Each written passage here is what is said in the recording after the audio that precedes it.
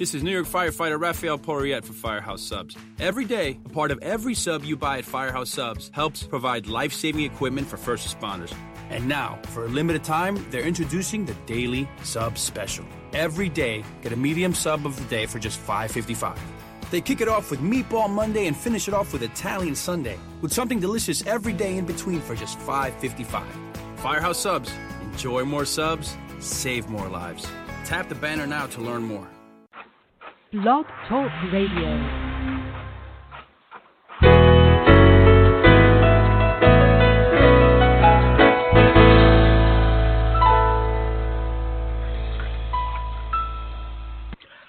Good morning, everyone. This is Johnny Tan, author of From My Mama's Kitchen, Food for the Soul, Recipes for Living.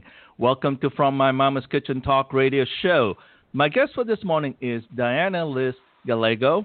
She is the founder of Rejuvenating Lifestyle and Dance. Diana has a master's degree in dance and related arts from Texas Women University and holds lifetime teaching certifications in dance and physical education. Her knowledge and repertoire includes ballet, modern contemporary, flamenco, Argentine tango, tap, jazz, musical theaters, and ballroom, to name a few. Other movement studies includes yoga, Tai Chi, and Qigong. In her 44 years teaching career, she has won many local, state, and national recognition, including a coveted Disney Teaching Award. Diana and I will be having a conversation about her life's journey and how her program of Move, Refresh, Renew will help you rejuvenate yourself into the new you seamlessly while having fun. Good morning, Diana. It is a pleasure to have you on the air with me. Rejuvenating Lifestyle sounds very interesting and exciting for the new year. Congratulations on your new endeavor. Thank you. Let us start by getting to know you a little bit better. Give us a quick walkthrough of your life from childhood to the present moment. Okay. I was born in Laredo, Texas, and at the time it was one of the poorest cities in the United States, the lowest per capita income. And my parents, I love to dance. My grandfather decided when I was 4 years old that I should have formal dance instruction. And so I started dancing in a studio at 4 years of age. I studied classical ballet and Spanish dance. I had my first pair of castanets at 4 years of age. And, I love the beautiful costumes that I got once a year. And I was extremely, extremely, extremely shy. And so I did the performances, but I didn't get up and, have that competition type of energy or anything like that for a very long time. I was about 13 years of age when I finally did that. And dance was very, very helpful to me in school because in the third grade, we had a folk dance teacher that would come to the school once a week. And I had talent, and so my peers looked up to me. And that social capital that I got from dancing from the third grade until I ended high school helped me grow as a person. And it provided a vehicle for me. I kept dancing on into college, and dance is a part of my life. It's something that I look forward to every week, and it's something that keeps me healthy. I've done a lot of research on brain health, and it's a little known fact, even among some of the authorities on brain health, that dancing is a full brain activity. And when we dance, we are moving our limbs, but it is our brain that is doing all of making everything happen. And so we're moving in time and space with energy, and we're orchestrating, where we move in space, how we move in space. We're determining how much energy we're using. And so we're using our prefrontal cortex to make all of those command decisions. We are listening to the music. we are especially in ballroom dance and in modern dance improvisation, or even in classical ballet, we feel our partner. And so we have this, we feel the floor, we feel the motion. And so every part of our brain is having a wonderful buffet. And it's pleasurable. And so we have serotonin, which is the feel-good neurotransmitter. It's emitted. And the brain-derived neurotrophic factor that is the miracle grow for the brain, it's released. And so our brain is just, it's just a very pleasurable and healing experience. Very interesting. Let's go back a little bit. I know you started dancing when you were very young. At what point in your life, when you think about it as a child, that dancing truly became a passion for you? Well, I decided I wanted to be a dance teacher when I was 7 years old. I thought, what a perfect life, to get to dance all day long and to wear beautiful costumes. What could be better? And I still love the beautiful costumes. It's one of the reasons that I love ballroom, is you get to wear beautiful gowns. Very, very interesting. Very, very interesting. I had a great aptitude for dance and for choreography. And as a teacher, when I was in the 8th grade in junior high school, our dance teacher had a cerebral hemorrhage, and she passed away in the middle of the year. And we had substitutes, but there was no one qualified to be a permanent substitute. So I got to teach the class for a whole semester. And my peers would answer to me, yes, ma'am, and no, ma'am, in the 8th grade. That sounds terrific to me. Yeah. And it was really a major turning point in my, it's kind of solidified that idea of being a dance teacher would be a great life that I had as a 7-year-old. That's fantastic. Well, eventually, obviously, dancing became a career, and a teaching career in this case, and so forth. I often ask people, like I run into people who has a PhD in English, and I'm saying like, oh my God, what do you know that I don't know when I was learning English? I'm just kidding. But having said that, you have a master's in dancing, obviously. And so my question is like, oh my God, what does that actually entail? Well, I got to take a lot of courses related to dance and not related to dance. And, I studied philosophy, psychology, statistics, which was a very demanding course, exercise physiology to know what happens to the body when we are dancing. And understanding, how the role of oxygen and free radicals and all that, inflammation and that you understand training. I got to study kinesiology, which we had to learn all the bones in the body, all the bone markings, where the bones attach to where the muscles attach to the bones, and how every muscle in the body moves. And so that we could have a deep understanding of how to move the body in a healthy way. I got to study dance history from primitive man to the present, and that was an area that I excelled in because I love history, and I had been reading history books from the time I was in elementary school. And, I loved dance history. I got to take a lot of workshops with some really exceptional people. I got to study with Jack Cole, who was one of the originators of modern jazz dance. He was a choreographer and did the choreography in the 30s, and I got to study with him very late in his career. I got to study with Harriet Ann Gray, just ballet, modern jazz people, Gus Giordano, who was also very instrumental in the development of modern jazz. So there were physical and intellectual and just the whole plethora of the experience of dancing. Fantastic. See, now all the young men and women will be rushing to register to have a master's in dance, you see. So, in dancing, what really moves you in the dance?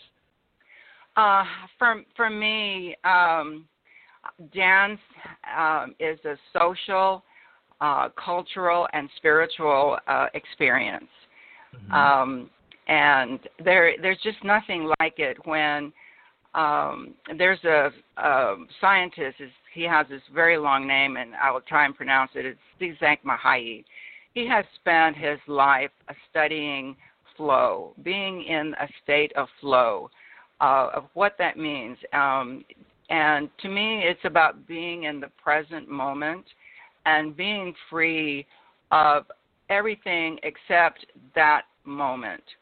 And, athletes that do soccer, they can get in the flow. Our athletes that are incredible, like basketball players and football players, they get into a state of flow. There may be a stadium of people cheering, but it's just them and the game.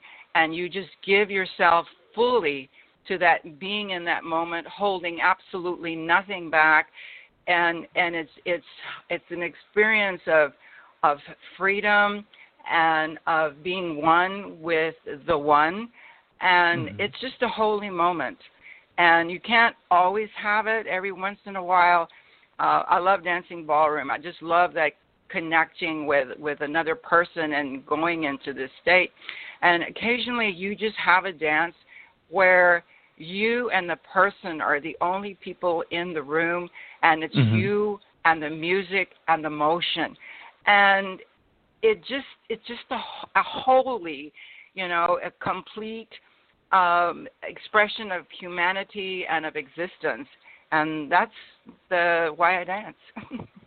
Fantastic. So, in some ways, the music, I presume, moves you as well.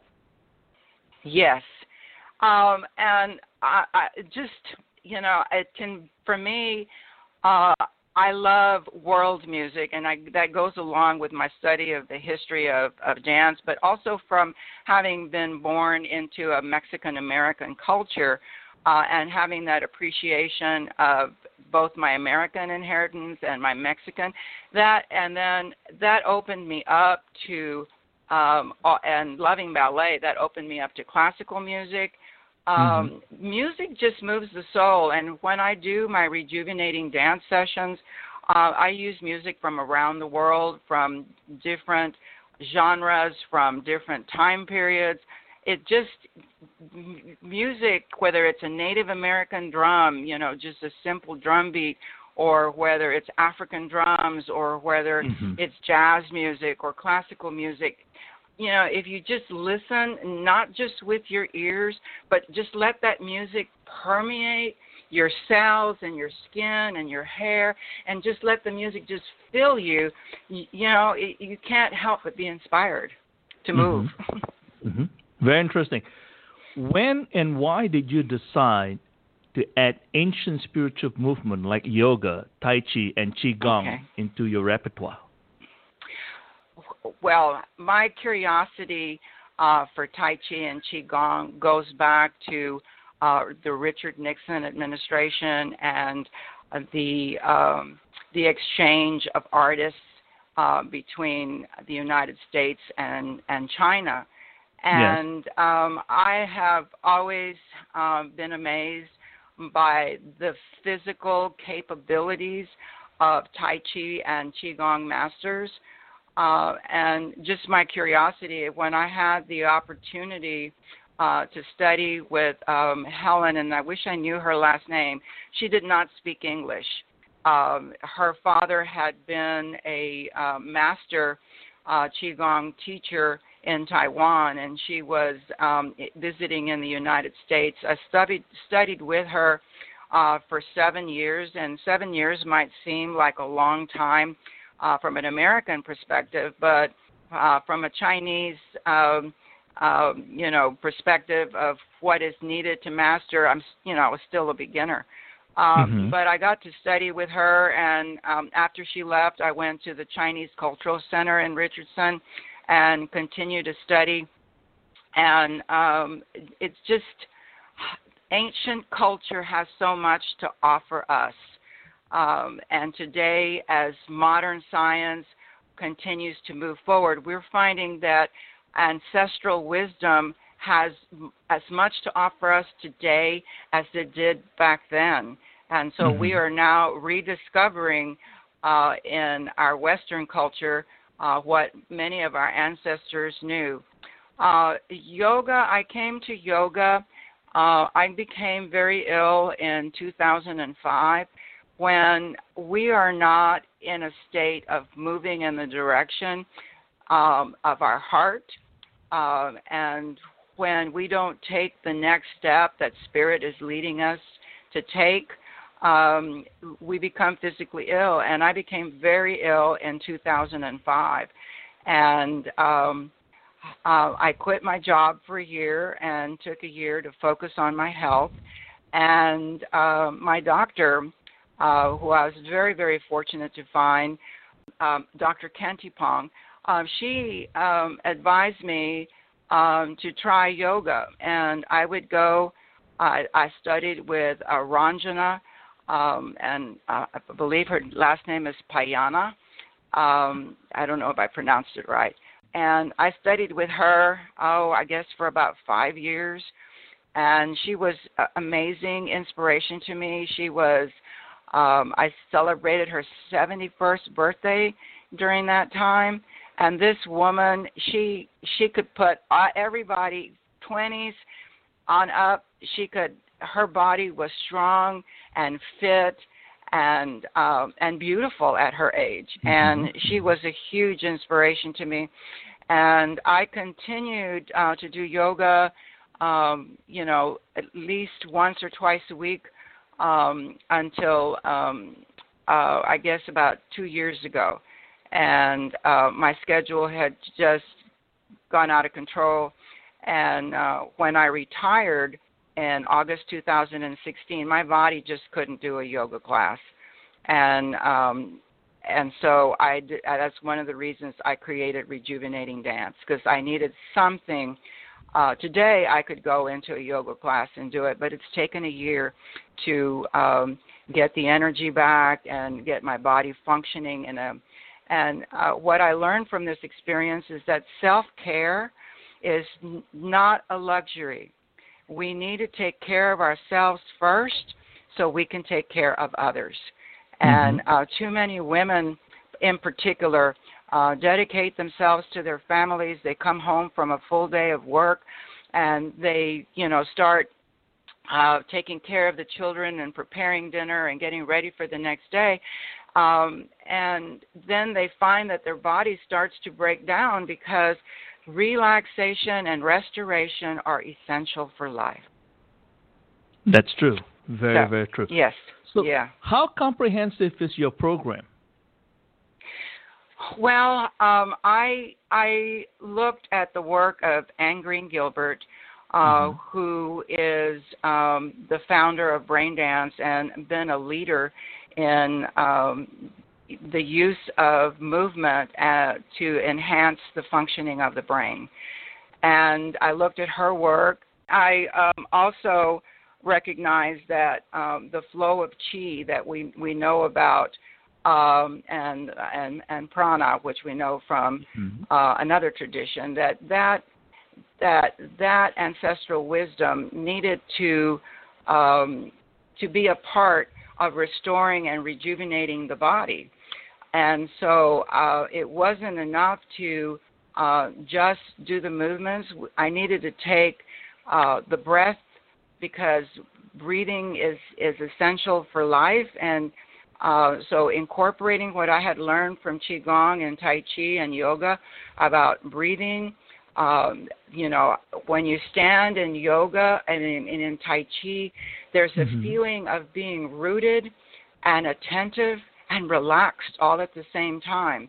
Also from these ancient cultures, we know that there are energy centers in the body, and that's how acupuncture and acupressure work. So at the very beginning of the class, we start by tapping gently with our fingertips the different energy centers in our body to help bring forth that chi energy into our movement.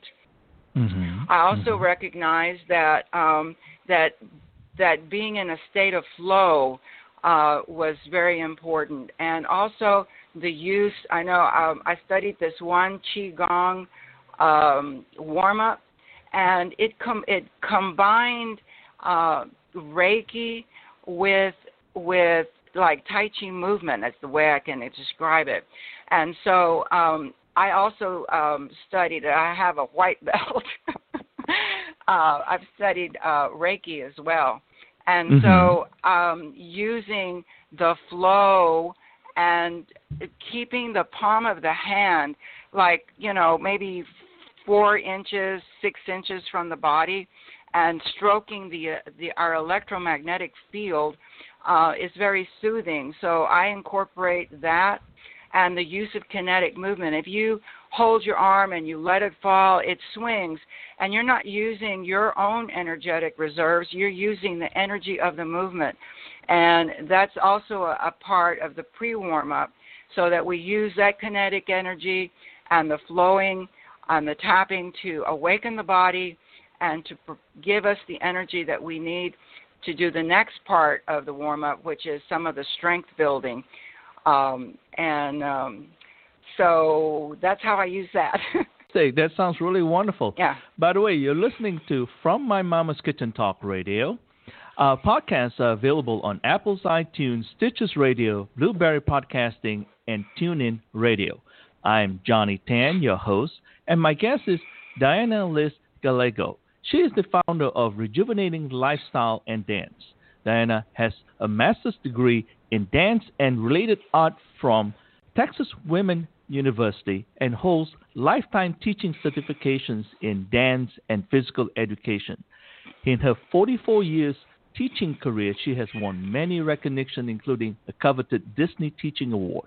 We're having a conversation about her life's journey and how her program, Refresh, Renew, will help you rejuvenate yourself into the new you seamlessly while having fun. Diana, the theme of our show is rejuvenating yourself to the new you.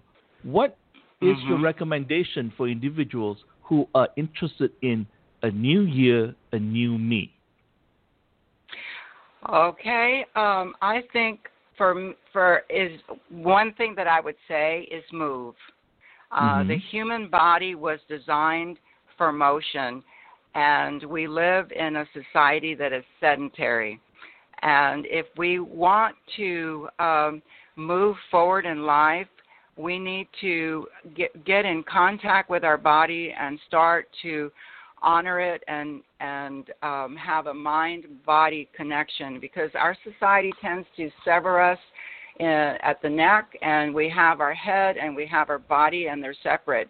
When you move, you begin to bring them together, and going out into out of doors, if you can do it daily, even if it's for just a few minutes, and get some sunshine, and walk out and just go for a walk if you can't dance.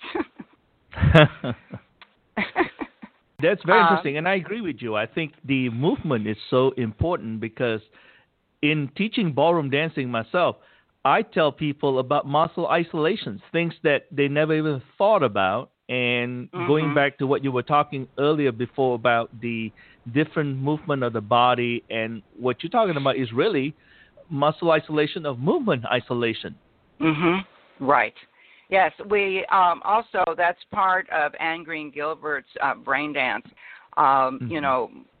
moving the body, just moving one part to become aware of different parts of the body, because there's a lot of parts of the body that, new students have a hard time connecting to. And so discovering your own body, how it moves and how good it feels to move, are so important.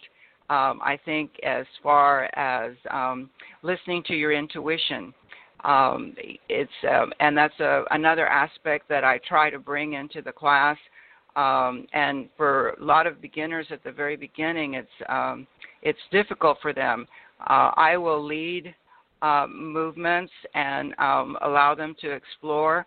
And then we take the Tai Chi stance position with our feet rooted in the ground and our body relaxed and attentive, and I ask them to scan their bodies and to see if they can find a place that in their body that wants to move.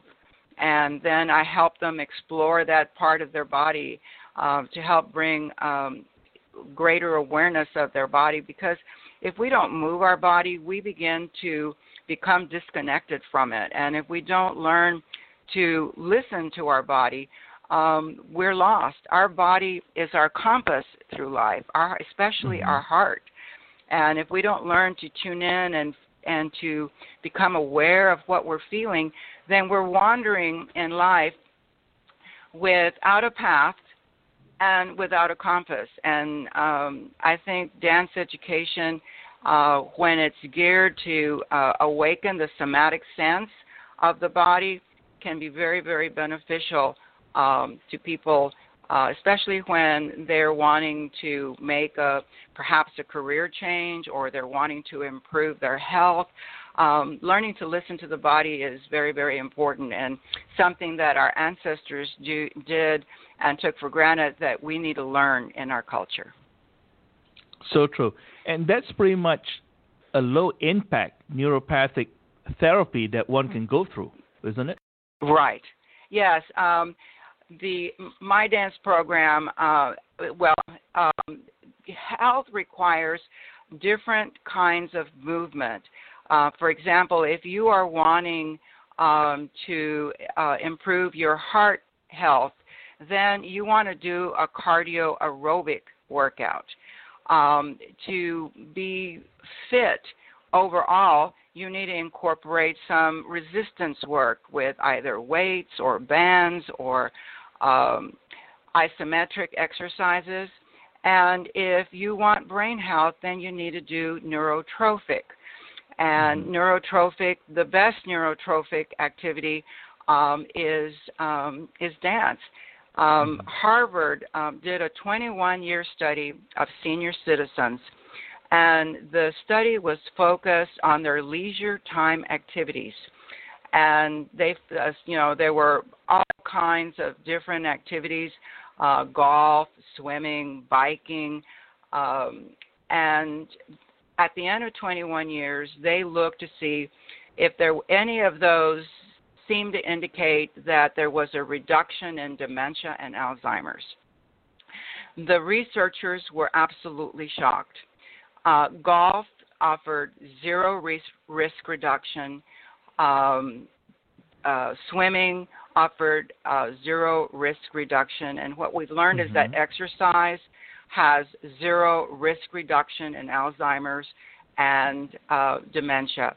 Might reduce heart attack, but not dementia and Alzheimer's. What helped the most was reading. It reduced about the risk of dementia and Alzheimer's by 36%. Crossword puzzles reduced the risk by about 47%. And dancing, leisure dancing, like this is like people going out regularly to dance socially, ballroom or salsa or folk dance or square dance. Dancing reduced the risk of dementia and Alzheimer's by 76%. Yes, the number, 76%. because dancing, all dancing, is a neurotrophic. That means brain support activity. Now, my form of dance focuses on the research that I've read and bringing those elements and what we know from ancient culture, bringing those elements together to make sure that participants have a full brain workout every session. Very, very interesting. You also use tapping, and I know you mentioned in the beginning about how you engage tapping as a warm-up. Tell us a little bit about tapping and how does it work? Well, tapping goes back to ancient culture, to what the Chinese have been doing, acupuncture, for thousands of years. And my doctor, Vera Kantipong, really got me involved in acupressure. And I would, when I was ill, I had 13 points that I needed to massage twice a day, morning and evening, to help the energy move through my body. And these are called meridians. And we not only do tapping, we do massaging. It turns out that the ears and the feet hold all of the acupressure points. You can, tap into them. And so sometimes we massage our ears at the end of class. Sometimes we massage our feet. And every class we do the tapping. You will find athletes, particularly from like Korea and China and Japan, in the Olympics. You will see the divers and the swimmers tapping their body in different places while they're preparing to it, and it's just awakening the energy that's in the body so that it can be there for us. And it feels great to touch the body. The other thing that happens when we're touching the body is we're not just touching the body, we're touching the brain, because the brain registers that in, when we touch and lots of times we'll be moving, and then all of a sudden we'll tap different places, and that is stimulating the brain in different places. The ancients really knew what they were doing, and how they knew, I don't know, but I'm just glad that modern science is recognizing these contributions today. Do you recommend meditation as well? I most certainly do. I meditate every morning, and my New Year's resolution now is to begin meditating in the evening. And I studied meditation for 40 years, and it was very difficult for me to learn to meditate, because one of the first things they say when you start to meditate is focus on your breath. And I had some trauma regarding breathing when I was a child. And so when they say focus on your breathing, well, I go into a state of panic. And I tried transcendental meditation. I tried the Silva method. I tried, several others, and Vipassana, and I tried Kirtan, and finally, one of my yoga teachers introduced me into the 5 warrior syllables, and I recognized that chanting, I could regulate my breath and not focus on my breathing, because I could focus on the sound, and that served as my anchor. Today, I am practicing Sudarshan Kriya Yoga, and I'm practicing it. It's been very challenging. I've had to really overcome a lot of fear, the fear that I have with breath, because it's a breath meditation. But it is the meditation that has been scientifically tested for brain-derived neurotrophic factors. So when you do this meditation, it creates this protein, and this protein helps the brain grow neurons. So if you want a healthy brain, this is probably all of the meditations are beneficial to the brain. Richie Davison was probably one of the first ones who did a CAT scan on a monk that the Dalai Lama selected for the experiment, and they thought that the brain was going to go dead quiet. And they were shocked when they saw the entire brain light up. All of the electrodes just went bing, they were bright. And so the entire brain, as you learn to meditate, the brain goes into this wonderful the sensation in the body. For those people who don't meditate, it is bliss. And I don't get there very often to that deep state, but just the moments that I have experienced that deep sensation of peace and bliss and love, it's a very spiritual experience, and it's very healthy for the brain.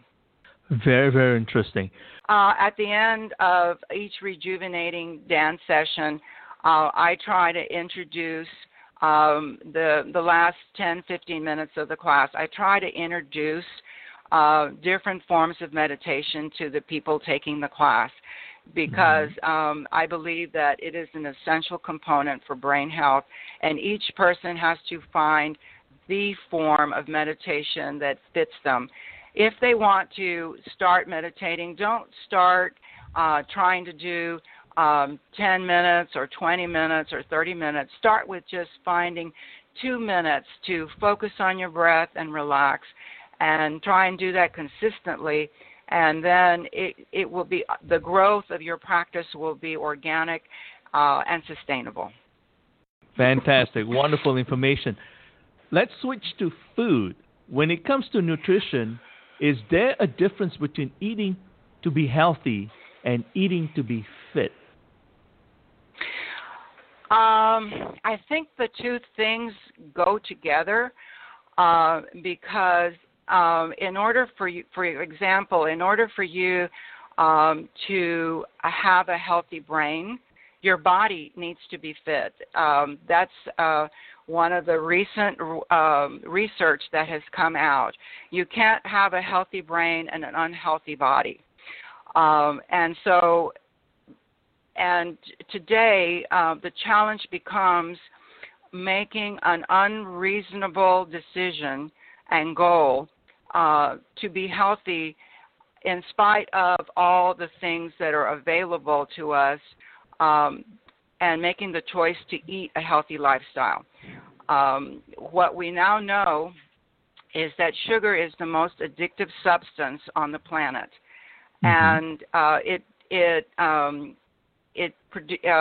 bodies can't handle. Yes, we have a sweet sensor on our tongue, and it's a part of the foods that we were meant to enjoy, but the amount of sugar consumed by Western society, the body can't handle it. And so it also, sugar, a small amount of sugar is very pleasurable, but a large amount of sugar triggers the dopamine in the brain, and that becomes addictive. Then we have this craving for more dopamine, and we require a large amounts of sugar, just like you would a large amount of drugs. Sugar, I put it in the same category as other drugs that are banned. In addition to sugar, I do a lot of research on brain health, and what we now know is the health of the gut equals the health of the brain. So if your intestines are not healthy, then your brain cannot be healthy. Well, gluten, it turns out, the gluten that we eat today is not the gluten that our that our parents ate, it is 40 times more sticky. And it not only is it stickier, it is more refined. And so those two things put together really, really stress the intestinal lining, and it creates permeability. And with permeability comes autoimmune diseases, allergies, hives, and your whole body is so. It's difficult to make the decision to not eat processed grains, but that's part of a healthy lifestyle. The other thing is that our milk is now pasteurized, and it changes how our body digests the milk. And so the other thing that is essential for health is fat. And right now we are trying to undo what was done in 1958. There was a very handsome, charismatic PhD doctor. His name was Ansel Keys. And he did a documentary, The Search for the New American Plague. And he did a research study, and they looked at the fat consumption in different cultures around the world. And what I learned in statistics was that you can make the numbers say anything if you manipulate how you count. And he did very sloppy work and falsified the results. And he said that what caused heart attacks was the fat in the food. And this was very, very, very beneficial to the American Heart Association that got their, which depend on donations from the vegetable oil industry. So the thing to eat became vegetable oils and margarine. And so the American Heart Association was very, very happy with this relationship, and it went on and on and on. Today, we now know that vegetable oils, corn oil, saffron oil, and especially canola oil, are omega-6, and that's the oil that is in them. And this omega-6 oil is inflammatory. That means it causes inflammation in the body. And margarine is hydrogenated, and it causes plaque in the arteries. So we need to return back to grass-fed lard, grass-fed butter, and to olive oil, avocado oil, walnut oil that are omega-3. Omega-3 is the oil that is anti-inflammatory. And so if you use olive oil, especially if you use it cold on foods, then it reduces inflammation. And we have 200 diseases right now that the root cause of these diseases is inflammation. So by changing your oil and spending a few extra dollars and getting olive oil, avocado oil, you can reduce inflammation. Now, there's a controversy right now about coconut oil because coconut oil is saturated. And I have been doing research, and I haven't quite finished my research on it to promote it unconditionally. Coconut oil is saturated, but it is still, for most people, a healthy oil. Right now, my research is focusing on the APOE4 gene and allele, and everybody has an APOE. But if you have 1, 2, or 3, you don't have to worry so much about Alzheimer's or cardiovascular illness. It turns out that the APOE4, that's the little allele that's on the end of the APOE gene, tends to have problem with lipids, which are fats. And so whether a person with the APOE4, if it's safe for them to eat coconut oil or not, I haven't read enough of the research at this point to be able to say yes or no. I have curtailed my consumption of coconut oil until I have enough research to know yes or no. But definitely the oils and margarine, people need to go back to grass-fed butter. And when we demand the better food, then we're going to get it. The other thing that is so important is what science now calls prebiotic fiber. Back in 2008, which is not that long ago, the National Institute of Health started the Human Biome Project.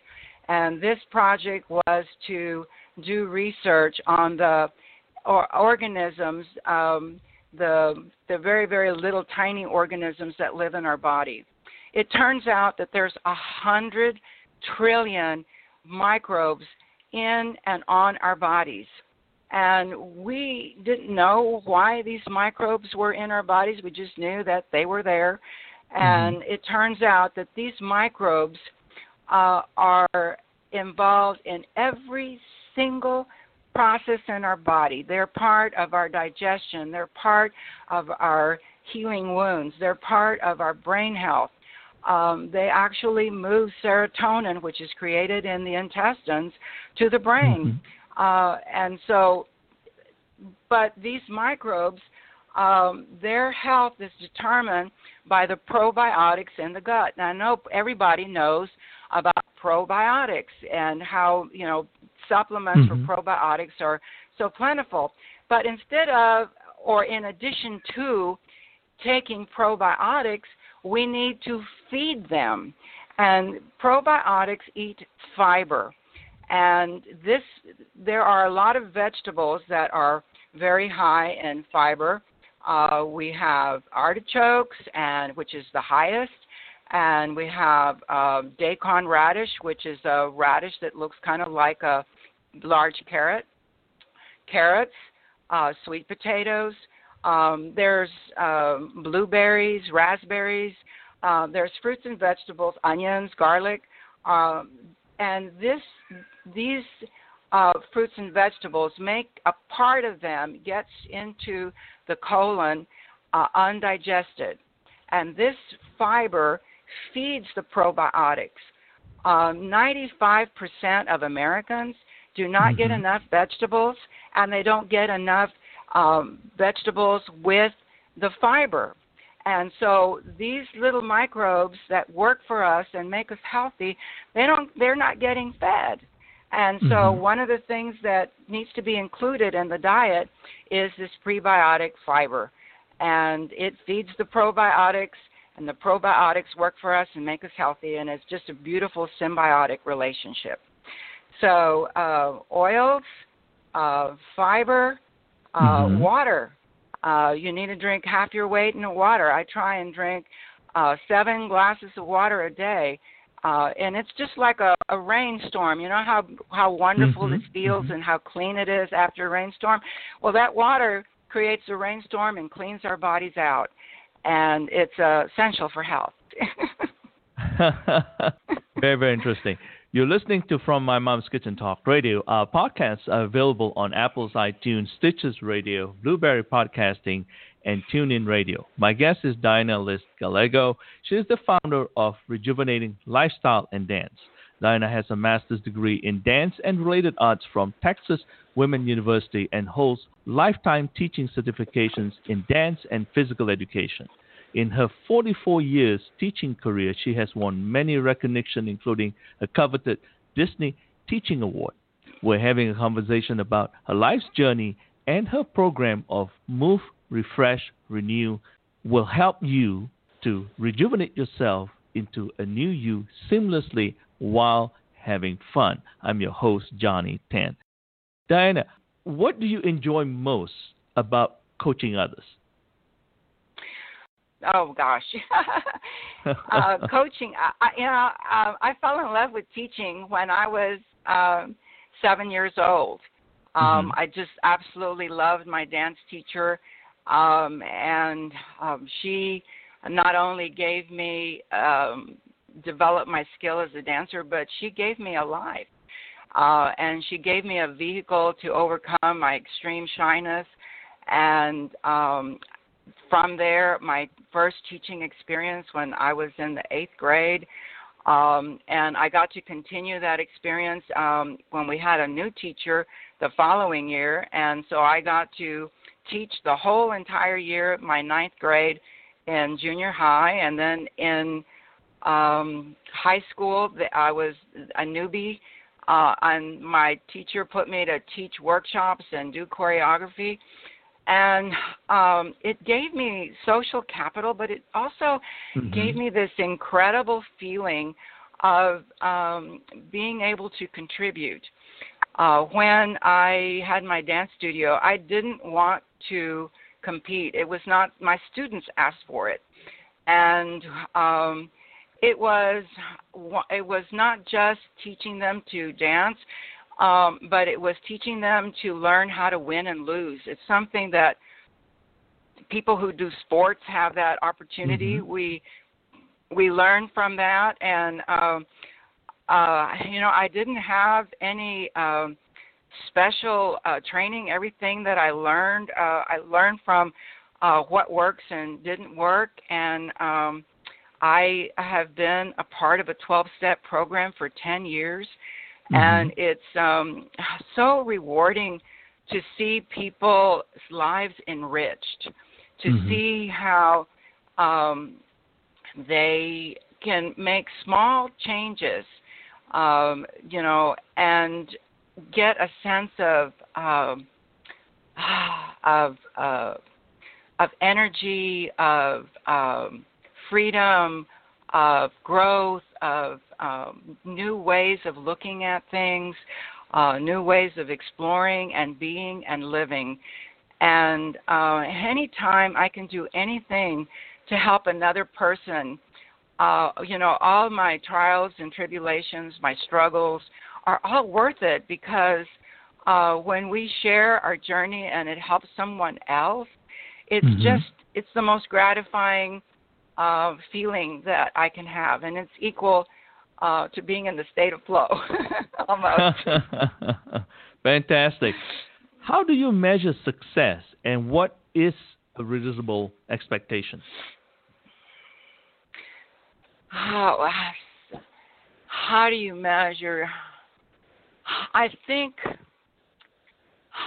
for me, the most important thing is to understand that we wander through life, finding our way. And if we are true to our soul, we are not necessarily going to walk the safe path that someone else has walked. We're going to walk our own path. And this is going to mean that we're going to make some mistakes, and we're going to learn things, but not seeing the mistakes that we make as part of our journey and learning from them, and continuing and finding if this doesn't work or this doesn't feel good. Is my soul being expressed? Can I whatever task that I'm doing, can I bring creativity and presence and joy into what I'm doing? And if I'm not, what can I do different? Can I stop telling my stories and making excuses for myself? Can I just say, okay, I made a mistake, and not fall totally apart, but pick up the pieces and try again. And it just, life throws us some curves, And sometimes those curves are for us to wake up. Sometimes it's just life. And the trick is to be true to ourselves and to not give up and not to live for someone else, but to live for who you were designed to be. Very, very interesting. Where can someone go to learn more about you and your company? Well, I have a website. It's called rejuvenatinglifestyle.com.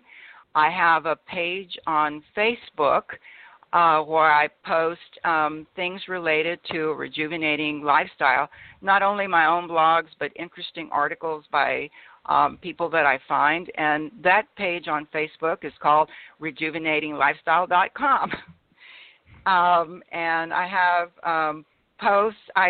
It's hard for me to stay up with everything that I'm discovering that I want to share. And I'm getting to do my next post is going to be on the oils and explaining why the different oils are healthy for you or unhealthy, and so that people can make informed decisions. I try to provide simple and easy, low cost and no cost lifestyle strategies that promote health and longevity. Wonderful. How has studying your company, Rejuvenating Lifestyle, impacted you personally? Oh, my goodness. When I retired August 2016, I had not, the last probably 2 years, my job kept expanding and expanding and expanding, and I neglected myself, and I could not walk up the steps. It was painful to walk. I lived on the second story, and it was very excruciating pain to walk up and down the stairs. I had fibromyalgia, and I knew that I had to do something different. So I just started doing research on, I have been involved with this path since 2005 when I found Dr. Vera Kentipong, and she started teaching me about food and water and acupressure and relaxation and exercise, and so that basis of I knew that I had to go back to what she had taught me, and I needed to delve deeper into it. So I just poured myself into doing research, just like if I was going into a job. And today, with the National Health Institute, you can just Google it, and all the information, thousands of research studies are available at our fingertips, and we have leaders in functional medicine. So I started ordering books from the leaders and reading it, and by December of that year, I had, my course set out for me, and everything that I write about is stuff that I have personally experienced. I don't, if I haven't done it or tried it or experienced it, I don't post it. And until I feel that I'm making a useful contribution, I don't post it.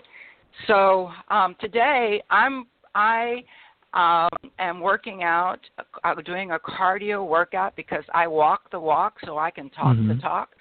I do a cardio workout 5 to 6 days a week. I do a neurotrophic workout 2 to 3 times a week. And I'm training to do a 5K, and I am pain-free. Not only am I pain-free, I have energy. And people say, what's your secret? And, because I belong to this network, business network, and, people say, gosh, you have more energy. And the truth is, I feel as good as I did when I was 30, and I'm 66. And anybody who does this rejuvenating lifestyle can have that. But you have to be unreasonable and about how you live your life. Fantastic. Since our show is about people, family, and living life, what would you like to share with the listeners this morning as a recipe for living? A recipe for living is focus on your heart. Bring your heart into your relationships. Bring your heart into your work. Bring your heart into taking care of yourself. And people who are socially connected and live and have love, they have happiness. And the longevity is based on happiness, not on exercise, and I hate to say, not even on diet. It's based on being happy and being around people you love and doing things that you love. So live your life with love. Fantastic. Diana, thank you for the wonderful recipe for living and for spending this hour with me on From My Mama's Kitchen Talk Radio. To all our listeners, please join me next Tuesday morning, January 30th. My guest will be Michael Sullivan. He is a retired adventurer and the author of the recently released historical memoir, Not Our Day to Die, Testimony from the Guatemalan Jungle.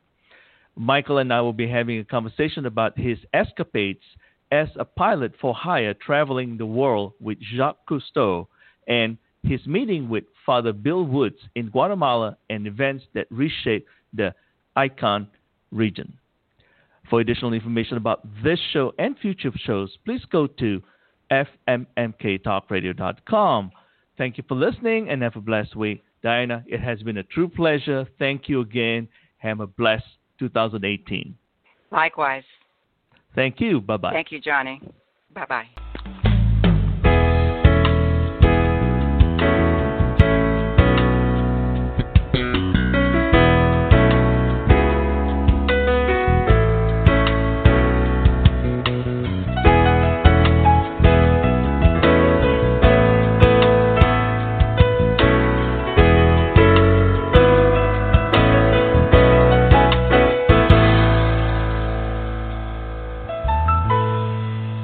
This is New York firefighter Rafael Porriette for Firehouse Subs. Every day, a part of every sub you buy at Firehouse Subs helps provide life-saving equipment for first responders. And now, for a limited time, they're introducing the Daily Sub Special. Every day, get a medium sub of the day for just $5.55. They kick it off with Meatball Monday and finish it off with Italian Sunday, with something delicious every day in between for just $5.55. Firehouse Subs. Enjoy more subs, save more lives. Tap the banner now to learn more. This is New York firefighter Rafael Porriette for Firehouse Subs. Every day, a part of every sub you buy at Firehouse Subs helps provide life-saving equipment for first responders. And now, for a limited time, they're introducing the Daily Sub Special. Every day, get a medium sub of the day for just $5.55. They kick it off with Meatball Monday and finish it off with Italian Sunday, with something delicious every day in between for just $5.55. Firehouse Subs. Enjoy more subs, save more lives. Tap the banner now to learn more.